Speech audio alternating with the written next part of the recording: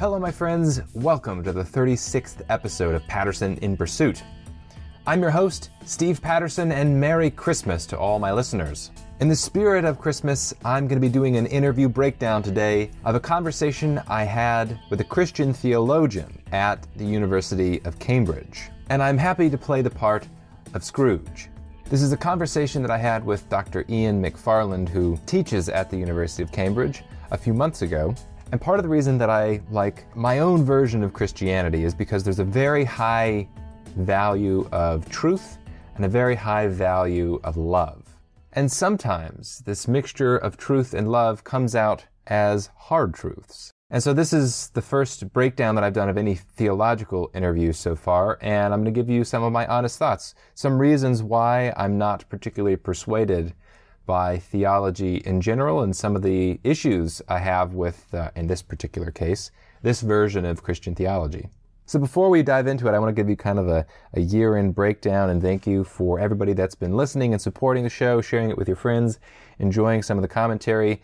We're up to over 70 patrons on patreon.com/Steve Patterson who are demonstrating their support for the creation of a rational worldview. And just a few weeks ago, I started a private Facebook group for patrons, and we've been having some great conversations. And what I've noticed is there's a lot of various opinions in that group, as one might expect. So I get a lot of feedback from people who are radical, aggressive atheists, from people who are radical and aggressive Christians, and everywhere in between, saying that they appreciate my honest commentary. So I've kind of taken turns week by week of maybe upsetting different groups at a time. I've had several interviews defending and inquiring about Christianity in a very open-minded way, and now I'm a bit overdue for what you might call an attack on this type of Christian theology, which I think if you value truth and you value love, then you have to be honest. And so here we go.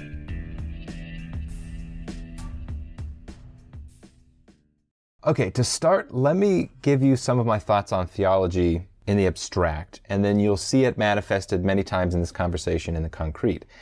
One of the biggest issues, maybe the biggest issue that I have with any theology that I've investigated, I don't really have a good word for it, but it's something like a lot of philosophic clutter. So outside of Christianity, like in Buddhism, for example, you have the Noble Eightfold Path, which is different ways of achieving nirvana. And in Hinduism, you have, I don't know how many chakras there are, but a dozen different chakras that are all different colors and different locations in your body. In Judaism is filled with all the millions of different rules that you're supposed to follow. Each one has its own peculiar significance and justification that's supposed to be a central part of the theology. And I have a very strong repulsion to this kind of philosophic clutter. There's all kinds of, I'll put it this way, there's all kinds of arguments that theologians make that only theologians find satisfying. And if you disagree with some of the foundational ideas, as I always come back to on the show, if you disagree with some of the foundations, then they're just talking. They're just responding to one another. It's like a bunch of arguments and words that are specifically designed and hyper-myopically focused on arguments that nobody except the theologians make. Like, why is the Noble Eightfold Path eightfold? Why isn't it ninefold? Oh gosh, if you ask, a Buddhist theologian, although I'm not just picking on Buddhism here, they're probably actually pretty good on this, but who knows how many hours, how many doctrines and dogmas they're going to invoke to say, no, it's got to be the Eightfold Path. It's like, well, you're just coming up with a bunch of really complex ideas that you might find internally satisfying, and maybe this very insular peer group finds satisfying, but for somebody outside the system, I just don't find it compelling in the slightest. So that way of viewing theology comes up many times in this conversation, where he's talking about theologians that have been, talking about Christianity for 2,000 years and using a bunch of jargon that nobody really cares about, doesn't really get at the foundations. It's just satisfying their own criteria for what makes a good argument. And I don't mean to imply that this is exclusive to religion. It's not. I think every part of anybody's worldview has intricacies and taxonomy, but it's especially pronounced and noticeable when you're talking about religion and theology. So, what does it mean to be sanctified? Oh, well, sanctification means this and this and this and this, and there's this scripture supporting this evidence, and this theologian from the 6th century said it was this, and so therefore that's what it means, and this is the standard accepted idea on the topic. And so there's just a million things like that. As we dive into it, I'm going to keep coming back to it. I really need a word for it. Maybe by the end of the show, I'm kind of doing this extemporaneously. Maybe by the end of the show, I'll have some word I can pin down to say, that's that ornateness or something. All right, so let's start with the first question. What is or who is Jesus Christ? Is it a person, a human being just like you and me who had really good ideas? Is it a grand metaphor? Is it literally God who came to earth and is now walked among us? What is your belief on that? Well, Jesus is a human being just like you and me, which is very traditional Christian belief, and he is God among us, which is also a very traditional belief. So both, and that's been the majority position of Christians since, some might argue implicitly from very, very early on, but explicitly since the 5th century, that Jesus is one person, the Son of God, the Word, eternal Word, who is made flesh and thus is in two natures. Okay, hang on a second. This is the first example. These terms, the Son of God, made flesh. Okay, what does that mean? I don't know what the Son of God is. Now, I'm sure that means something to Christians who believe this theology. I'm sure that's, Jesus is the Son of God, and that's like an uplifting thing, and that's a central part of the theology. But what does it mean? I don't know what that means. Okay, so let's dive into that a bit. So the claim is that at the same time, Jesus is 100% a human like you and me, and also is also God. But what does that mean? Is the creator of the universe? What is it? When you say he's also God? What is that? Yeah, God is the creator of the universe, the source of all being. In fact, I think if you look historically, beginning very early by the end of the 2nd century, the claims for divinity of Jesus, which you get from both early Christian and pagan sources reporting on Christianity, is that Jesus was regarded by Christians as God.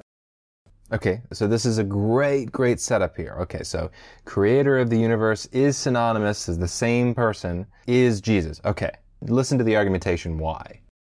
The logic behind it is if you confess Jesus as Savior, that is the one who can guarantee the integrity of human, and for that matter, any creature's existence against any possible threat, the only being who can have that capacity is God. So to claim that Jesus is Savior and not claim that Jesus is God is to engage in incoherence.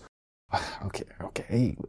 To claim Jesus is Savior. Okay, so it's like we're saying that Jesus is God because we're saying that Jesus is Savior? What? This seems like a very backwards way to go about talking about Jesus being God. Is Jesus God? Yes or no? Yes. Okay, why do we believe that? Well, because Jesus is Savior. Well, okay, what do we mean by Jesus is Savior, and why do we think that Jesus is Savior? This is precisely what I'm talking about. Oh, so of course Jesus is God. Jesus is Savior. It's like, well, that doesn't, to a Christian, that means something. Jesus is Savior. Oh, that means something.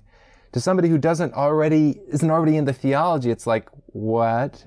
If I were going to argue from my own, pseudo-Christian or whatever you want to call it, my own personal Christian perspective, I would say something like this. You could make a case, a purely rational philosophic case, to say what Jesus is God means is something like this. There is some type of first cause, let's say it's a creative force that brought spatio-temporal existence into being, the physical existence as we think about it. That creative force requires a mind. That mind, like your mind or my mind, has certain properties and certain attributes.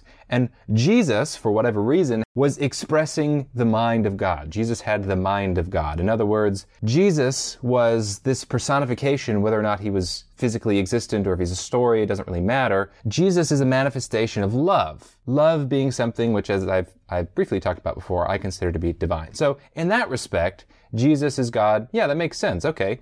Jesus has the mind of God. And here's another part, which is again part of my own belief system, is to the extent you can act like Jesus to the extent you can act out of love, to the extent you can have that mindset, you are in effect having the mind of God. Wow. So we hear all these things, like if you're listening to theology, you have any background in it whatsoever, you hear these terms, mind of God, Savior, sanctification, grace, all these terms that are ill-defined. From a theological standpoint, my disposition is to say, screw them all, they don't make any sense. My thought is to say, okay, look, I have personally experienced something which I consider divine, namely love, true love. That requires me to give some kind of philosophic explanation for it. Why is it the case that I've experienced this love mindset? And it makes sense, historically speaking, to say, okay, this person, as I read about him, Jesus, what he did and what he said makes me believe that he also had that love mindset. And what he was saying is that love mindset is God. That is that original creative force. Boom. Now we've got a connection between this creative force, the person of Jesus, and the individual who wants to live in accordance with that mindset. So that's my own, super abbreviated theology of trying to answer these questions. My suspicion is to think that this is heresy, that it breaks the orthodoxy, but I don't really care about satisfying the criteria and the framework that the Christian theologians set up. I just don't find their game persuasive. Okay, so I'm getting ahead of myself. Let's have him finish that particular sentence. That which is less than God always has at least one other reality, namely God, that could block that being's ability to fulfill the promises that are made. The promises that are made, that this is the properties that are of God because he's got to fulfill the promises that are made. Like, I don't care about the promises. Who cares? Now we have to justify promises and why we're trying to have promises that are filled so that we can call him Savior. I just don't find any of that compelling. I find that entirety of what the theologian is trying to do with Jesus just useless. So the confession of Jesus as God is that is quite clearly quite early, and I'd argue that its origins are soteriological. So what does that term mean? That rooted in Christian convictions about the capacity of Jesus to save. So on the basis of the confession that Jesus saves, the inference is drawn that Jesus is God, and then the challenge becomes, well, how can you say that and still confess the one God of Israel and not fall afoul of the first commandment, and so on and so forth. What? Okay. Who gives a shit about those things? It's like playing this game, all right, well, we have the Ten Commandments. We have the saviorism, that we have this person. Well, he meets this criteria, but we're going to make up a word about soteriology or whatever and say, look, he is Savior, which means then that he must therefore be God, but we have to be very careful so that we don't violate the first commandment, which is that thou shalt not have no other gods before me.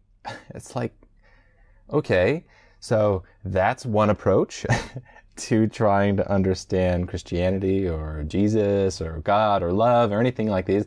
That's one approach. But as somebody who's interested in rational philosophy, as somebody who's interested in, clear thinking and trying to avoid the framework that other people pose philosophical issues in, I just think, what about this idea? What if we don't care about fulfilling the criteria in Judaism?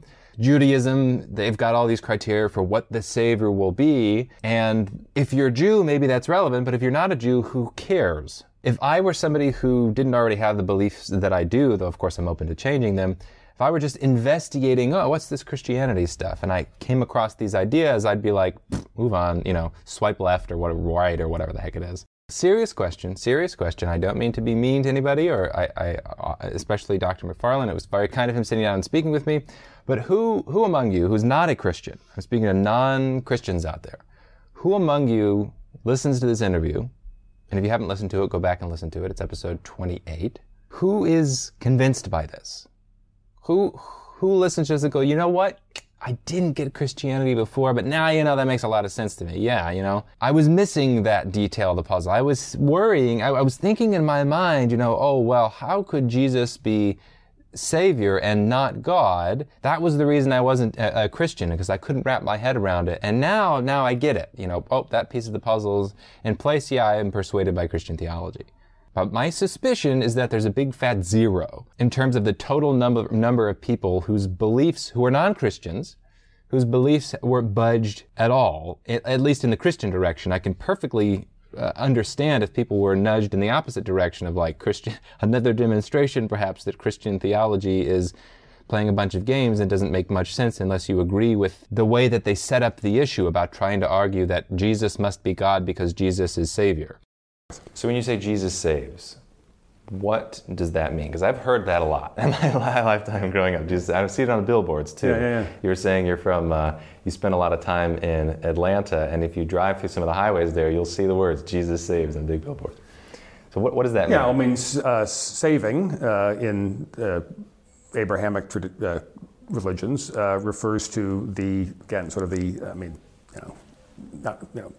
gold lined streets and pearly gates. I mean, what it means is that every threat that confronts human existence is defeated by God. So it's a confession that's common to Judaism, Christianity, and Islam that God saves.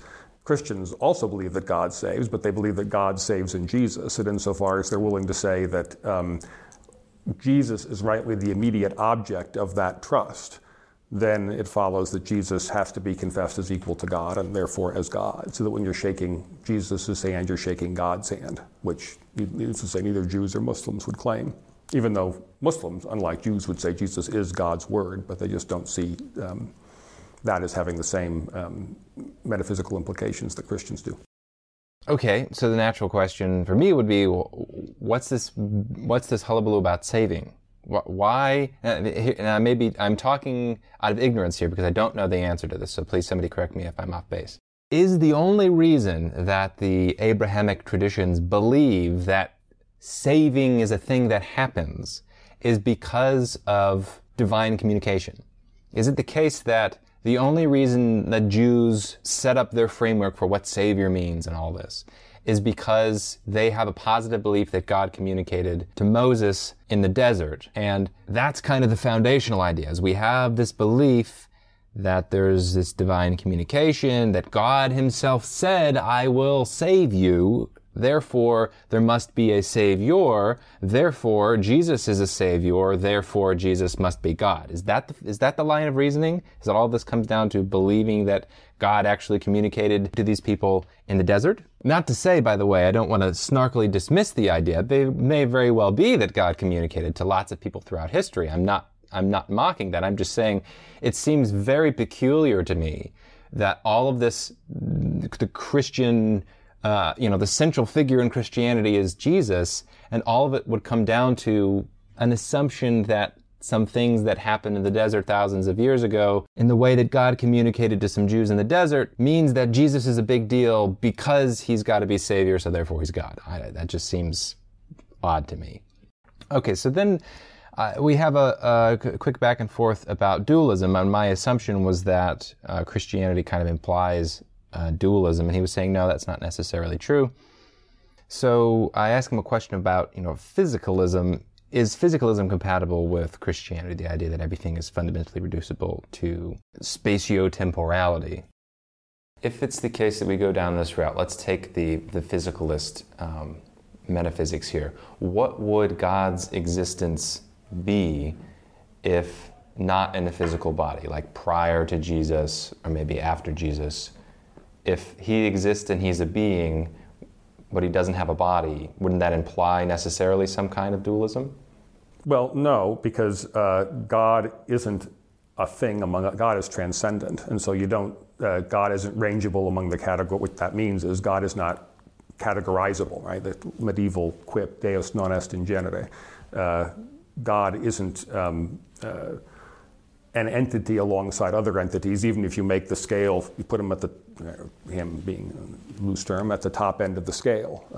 God is, I think the most attractive, summative way of talking about God's transcendence is Nicholas of Cusa's description of God as not other, which is not that God is the same, of course, or it's not pantheism, but simply that God isn't rightly conceived as an entity alongside other entities.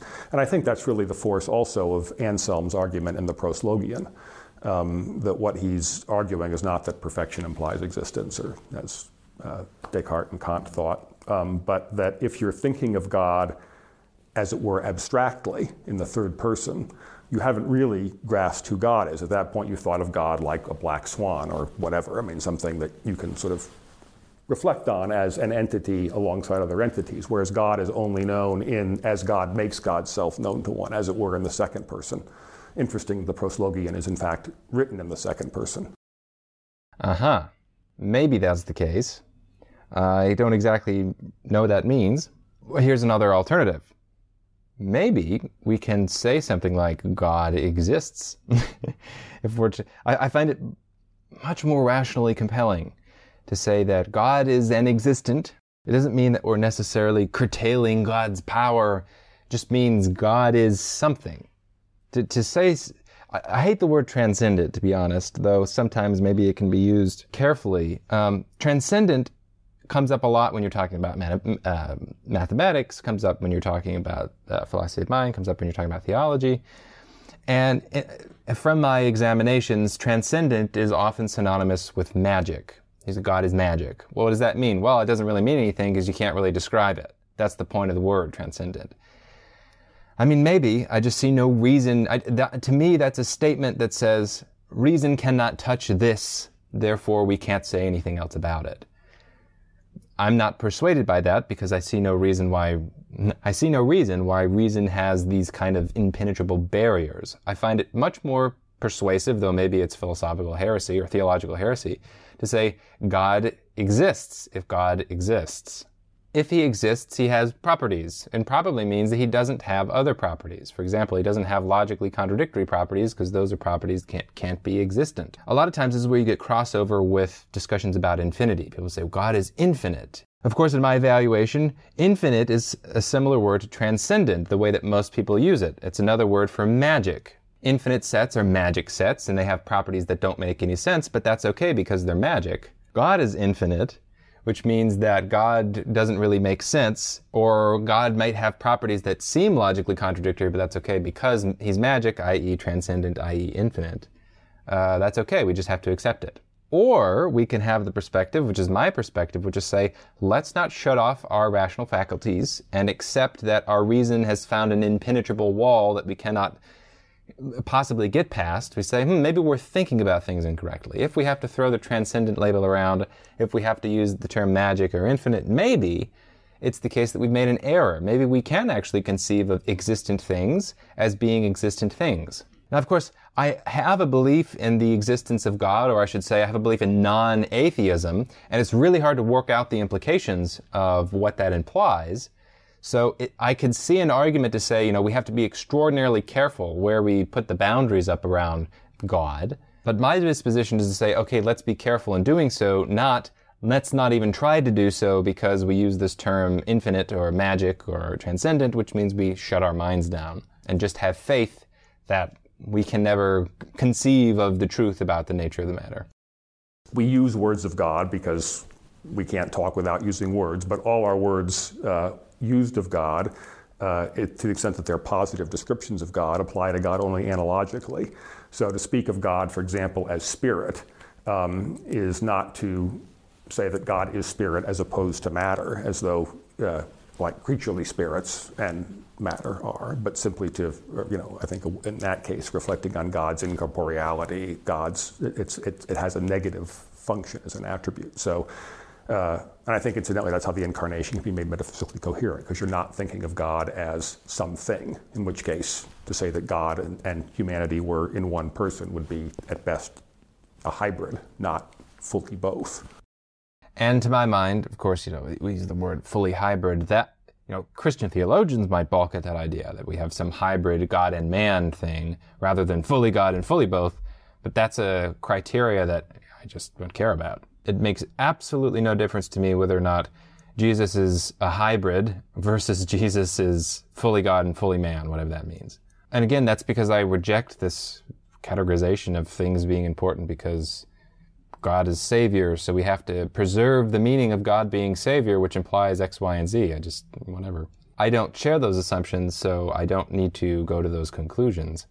I think there is some truth here in what he's saying is, God is spirit. Well, that doesn't mean we've put all of the qualities and metaphysical essence of God together, and what he is spirit.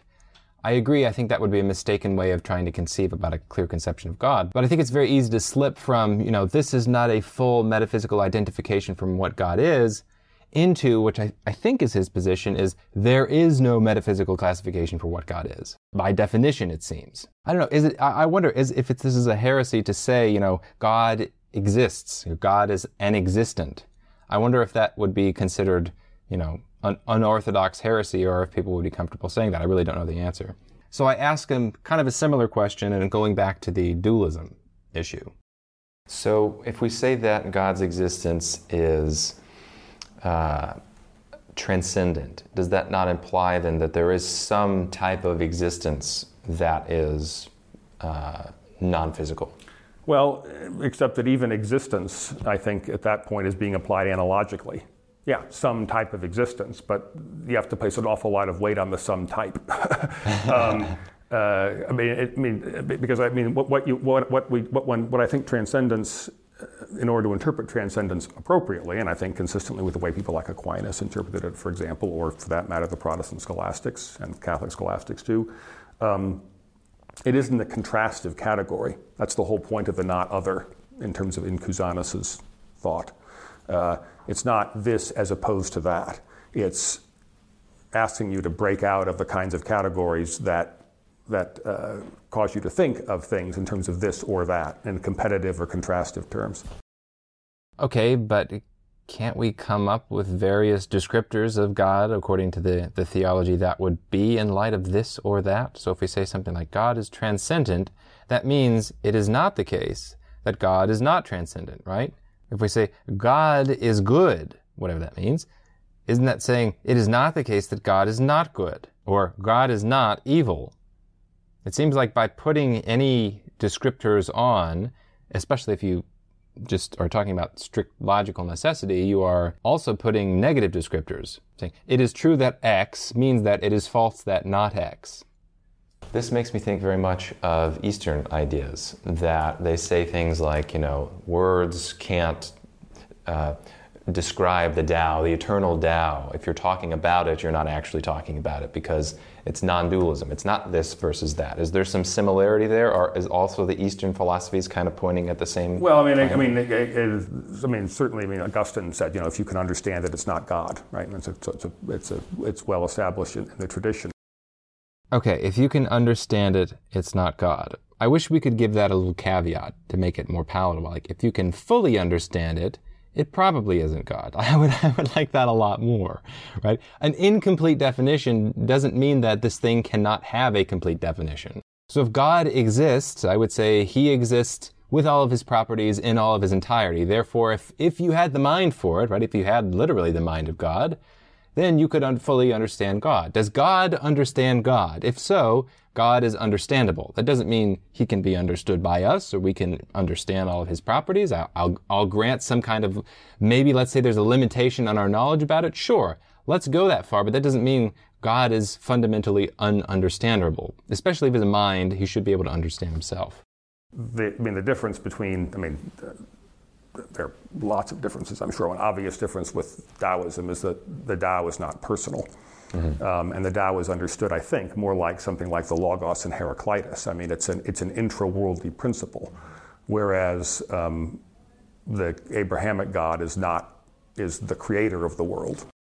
This strikes me just as a simple inconsistency with what he said prior, saying, we can't say he's this as opposed to something else, but he just said God is creator as opposed to the intra-universal principle of the Logos in Heraclitus. So it seems like we put some parameters about what God is and what he isn't, what properties he has and what he doesn't have.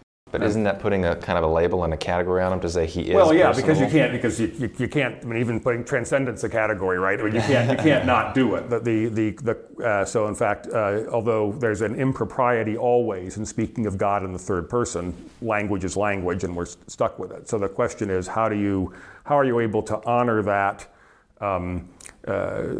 talk about God that way and insist that all terms are applied analogically without simply making that, that's really, I think, the modern objections to theism since the scientific revolution have said, is that, well, if you're not going to use words univocally, then they have no meaning. And Christians want to say, well, we can't coherently use words univocally of God because that's unfaithful to the kind of entity God is, or who God is.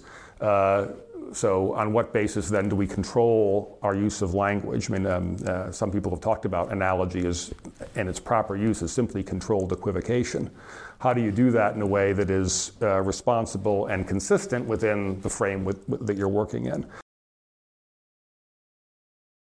All right, well, I'm going to have to side, at least in my disposition, with the industrial revolutionists here, because I'm not going to say, we have to have a perfect objective definition for everything. I don't think language works that way. But on the other hand, I'm not comfortable saying, look, we're trying to describe something, but it isn't something. It's this mysticism. It's an appeal to mysticism. It's a fundamentally mystery. We're trying to vaguely hint and point at some particular truth, but we can't say it explicitly because that's the nature of the truth. I tend to think, well, look, if you can't say it explicitly, even in many words, then it's probably the case that you've made a mistake. The mystery is not fundamental mystery of the universe. The mystery is just a function of the imprecision of one's own concepts.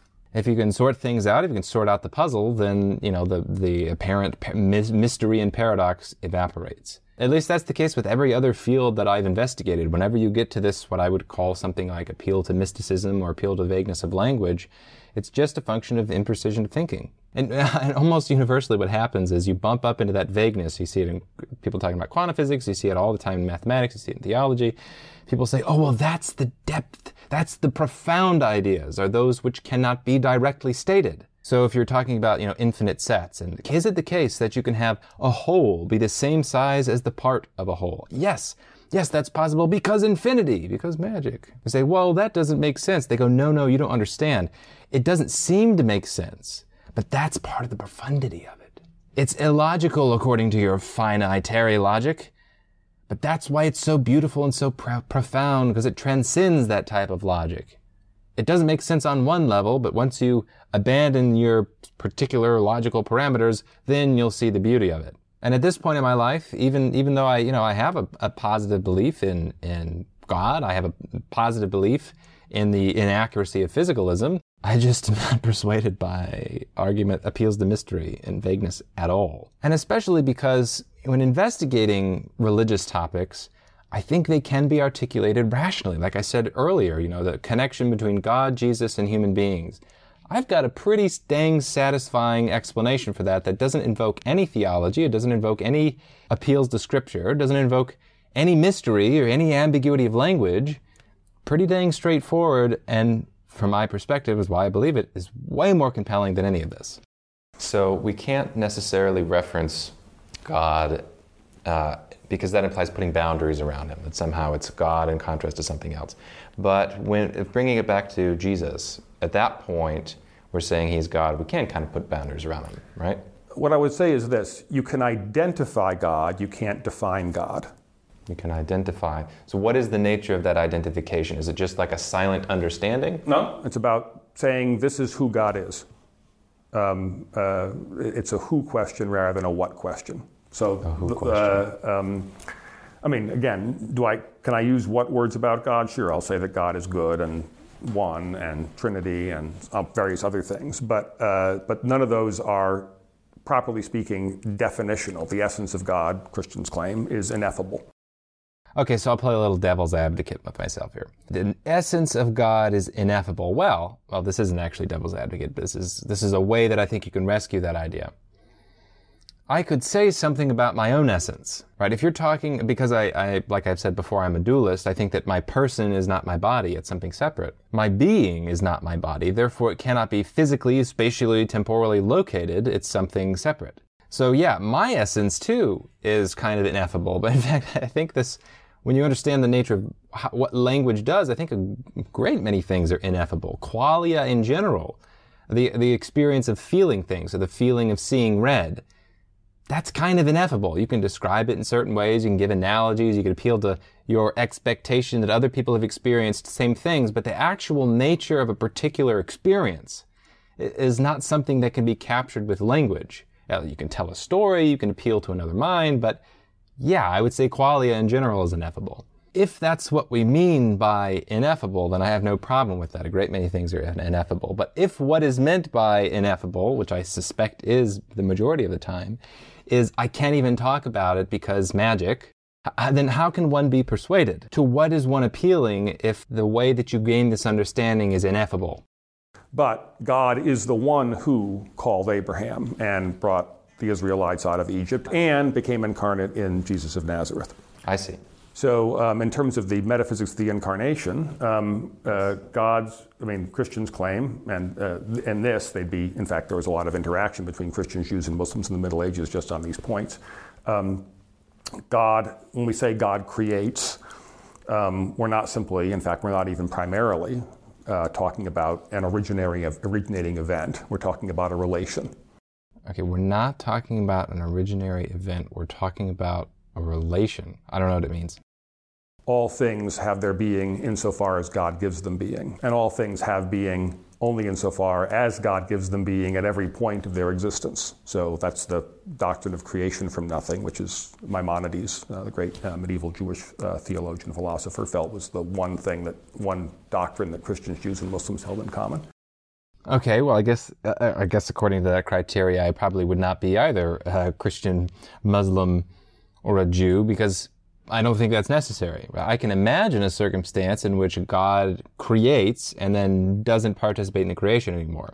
Or I can imagine a circumstance in where what he said is true, where God creates and then the creation is only sustained in existing by him willing it to be so, or something like that. I can perfectly entertain either, and I don't see the reason or the justification for having one belief over the other. Though my suspicion is it has, again, something to do with some theological claim that they care about. So how does Jesus differ from you or me? Right. Not in the sense that God is any more present in him quantitatively, because God's already maximally present everywhere as creator.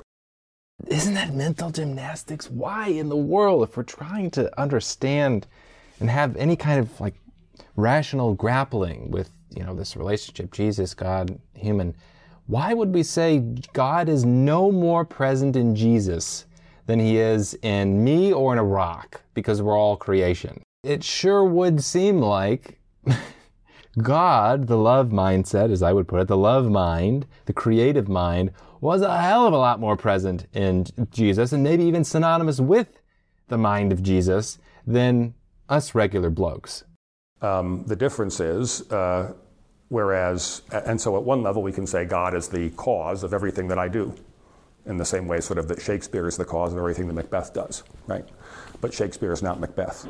The difference with Jesus is that in this one case, this one creature, God relates to this creature in such a way as to say, this creature's life is mine.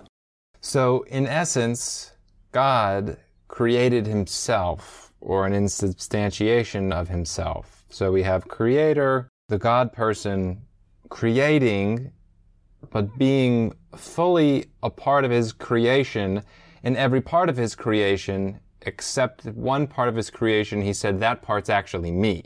Or, another hypothesis, that the person of Jesus either found a way himself, started as a regular human being and found a way, or started as some kind of divine human being that was able to communicate, to channel, to be like, to live in accordance with the creative mind.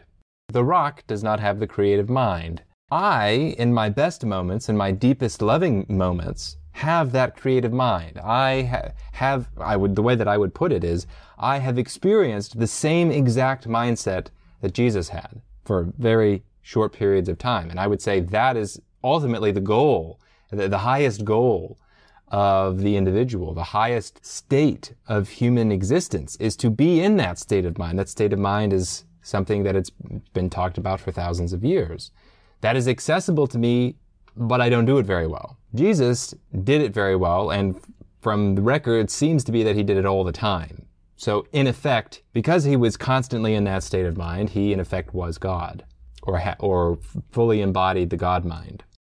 From the beginning, then, the person of Jesus wasn't just like us, and then he kind of became God, or no? No, he was God from conception, yeah. From the very beginning. Yeah. Now, he was God in addition to being just like us. Well, and only in the sense, you can use that language if you want to say you're Stephen in addition to being like other human beings. If you think, but I would not. I want to say that who is a ontologically different kind of question than what. Okay, so now we get into some really interesting ideas about the difference between who and what. Who being the person, what being what the person is. Now, in my metaphysics, I think that everything that is existent is a what. It is a something. A person is a what. Or maybe I should say a person has a what. You can't reference persons without referencing a something that is the person. I don't believe that there are existent things which are not whats. But that's actually not his position, so we get into a really interesting conversation here. Well, so when you use the term who, what are you referencing? Because when I think of who, I'm thinking of what. Yeah, that may be what you are doing. And in fact, I noticed, I wrote an article on this last year, and one of the editors at the journal said, I think here you've actually talked about a who as though it were a what. I said, oh, you're right. So I changed the language. Now, who? I mean, but it's a crucial distinction. So you're right to raise the concern. Who is just that? It's who. It's the identity of the person. And who is something and only person. What is the identity, though? It's purely deictic. It's this one. Is there a metaphysical essence to the who? That's what it is. It's the who. There's no. If you make it essence, then you're talking about what. So So essentially, he's saying the who is a label. The who is purely deictic. It's something. It's essentially a word. The who has no what, which leads to a really, really interesting conclusion. So in the Trinity, right, or the doctrine of the Trinity, what are Christians claiming with that? They're saying there's only one God, and this God is Father, Son, and Holy Spirit. Now, if you say, well, what is a person exactly? Well, then you're breaking it down, because of course what Christians want to say is all the attributes of God, wisdom, goodness, holiness, glory, eternity, whatever you want to bring up, all of those are equally shared by all the persons.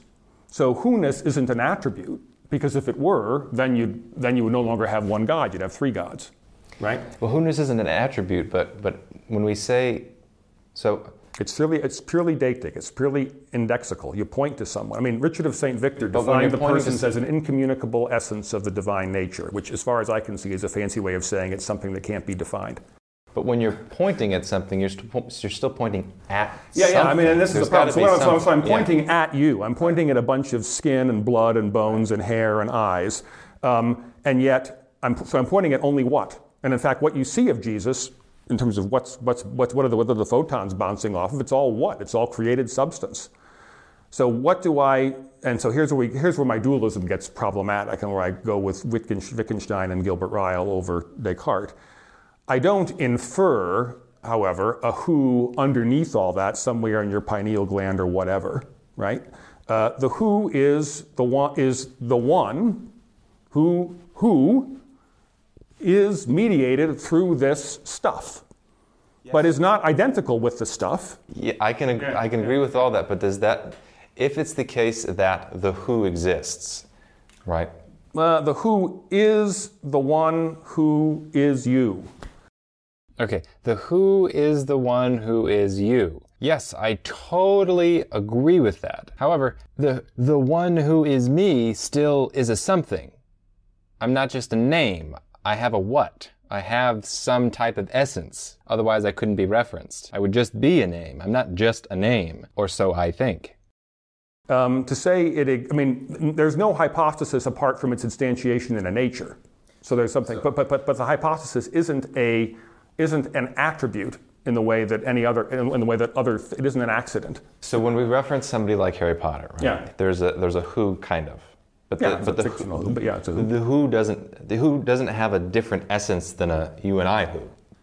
No, it's not, no, exactly. Because we're the same. I mean, assuming Harry Potter is a human boy or young man or whatever, however old he is by now. We share a common essence, but we are differentiated as distinct who's. But we're all human beings. Yes, but your who. This is turning English into a very funny sounding language. Your who is different than my who. Exactly. Exactly. And we have different hypostatic properties. I mean, you're maybe, I don't know, you're a little taller than me. I mean, there's all kinds of stuff like that. But however, your who and my who are different. I agree with that. Yeah. But they share some quality that Harry Potter's who does not. Well, yeah, Harry Potter isn't a real person. Yeah.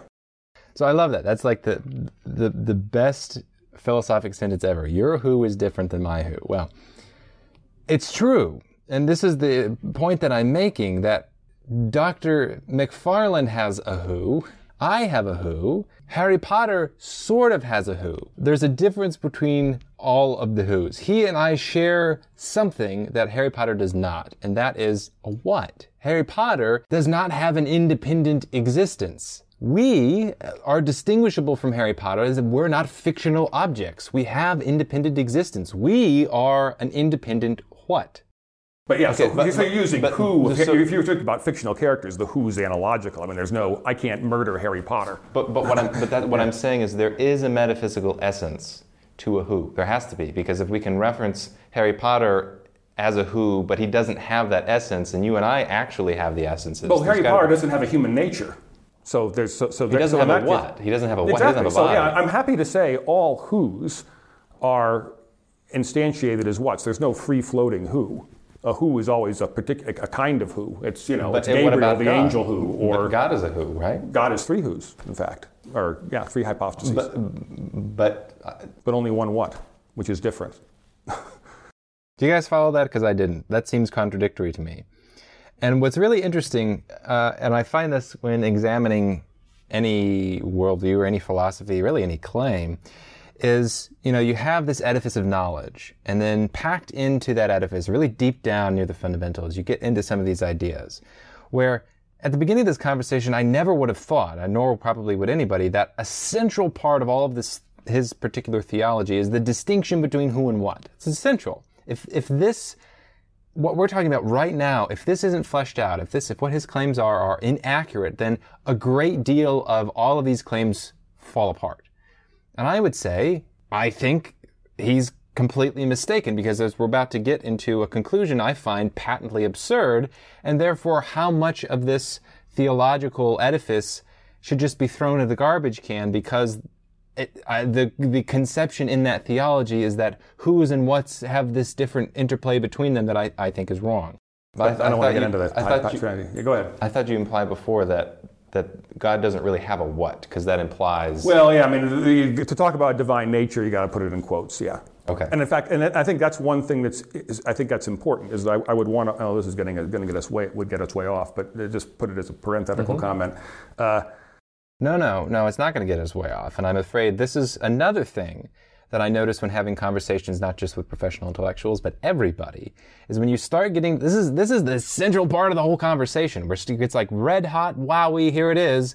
And then he goes, well, I don't want to really get into that. Well, we're going to be dragged down a rabbit hole. It's like, no, my suspicion is that you've just contradicted yourself, because you said God is three who's and one what. And I said, wait, earlier you said God had no what. And he said, well, yes, you got to kind of put the what in quotes, and then we're moving on. That smacks of logical, explicit contradiction.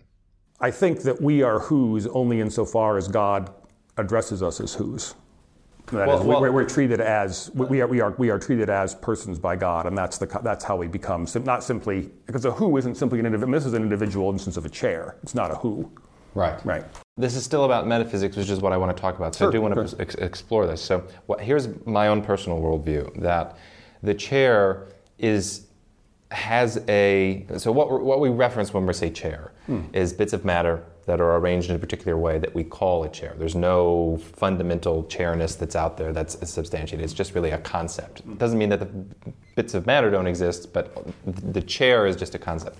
That seems to be different than when we're talking about beings. There seems to be something else there. So what I would say is, if there were no minds, there would be no chairs. You'd still have bits of matter, you wouldn't have chairs. If there were no minds, there were no conceptual identification of things, you would still have people, you would still have beings, right? Yeah, you would have individual human entities, yeah. So this part I agree with. You'd still have human entities, but what I want to emphasize is that soul is not who. If soul is part of your what, that is, human beings are made of body and soul, then that's part of your what. The who strikes me as a name then, if we're saying the who is not what. Fundamentally, who is about name. But it's not simply, obviously I can call the chair Matthew, it doesn't make it a who, right? So what makes finally human beings whos, for me, in terms of my theology, is that God calls us in Jesus, as Jesus, to be in communion with the divine whos. Okay. And so it's at that point that's when we understand fully what it means to be a human being and to be a who. Now, does that mean a human who? Let's imagine divine whos. All right, so this is kind of the setup for what I consider to be the central flaw in his theory. Let's imagine a world in which there were no names. We didn't have names. Would there still be whos? I guess I'm trying to figure out what would that, because for me to be a who is precisely to be called by name. Now, obviously, what one makes, how could there be nonverbal names? But let's just say there were no names. There was no identification of what it was. Yeah, well, in that case, I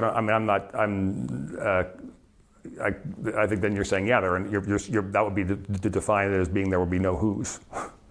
Okay, ridiculous. I'm sorry, that's just completely ridiculous, and I think a demonstration of where this theory is wrong. So he's said in that segment that one, which I think is a contradiction, he said, I could call a table or a chair a who. I could call it Matthew, but that doesn't mean it's a person. If that side note is true, that implies that the who, the person, lacks the whatness of the who. So the reason that a table doesn't become Matthew, a person, is because it doesn't have that metaphysical essence of a person. So that would be my point. And then it concludes with something I found flabbergasting when I said it at the moment, but I tried to be polite. Said, is what you're saying that the who is identical with the name? Yes. Does that mean that if God didn't name anybody in a universe without names, there would be no whos? And he goes, yeah, I guess that's what you'd be saying.